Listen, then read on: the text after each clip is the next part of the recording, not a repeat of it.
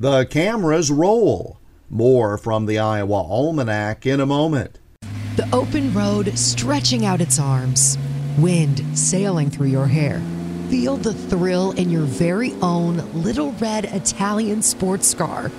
You know, the one that starts with an F.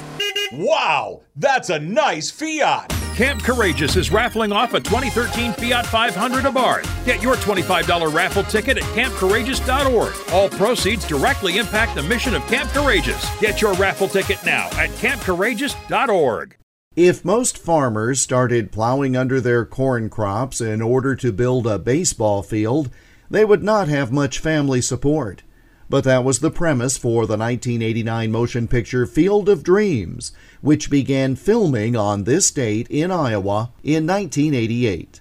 The movie was an adaptation of W.P. Kinsella's novel Shoeless Joe. It starred Kevin Costner, Amy Madigan, James Earl Jones, Ray Liotta, and in his final role, Burt Lancaster.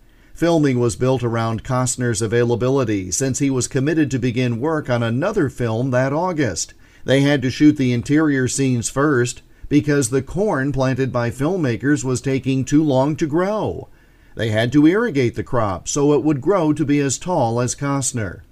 A now well-known farm near Dyersville was used for the family home and farm, and an empty warehouse in Dubuque was used to build various interior sets. Many would say the phrase, "build it and they will come," is the most famous from the film. We here in Iowa have another favorite. Hey, is this heaven?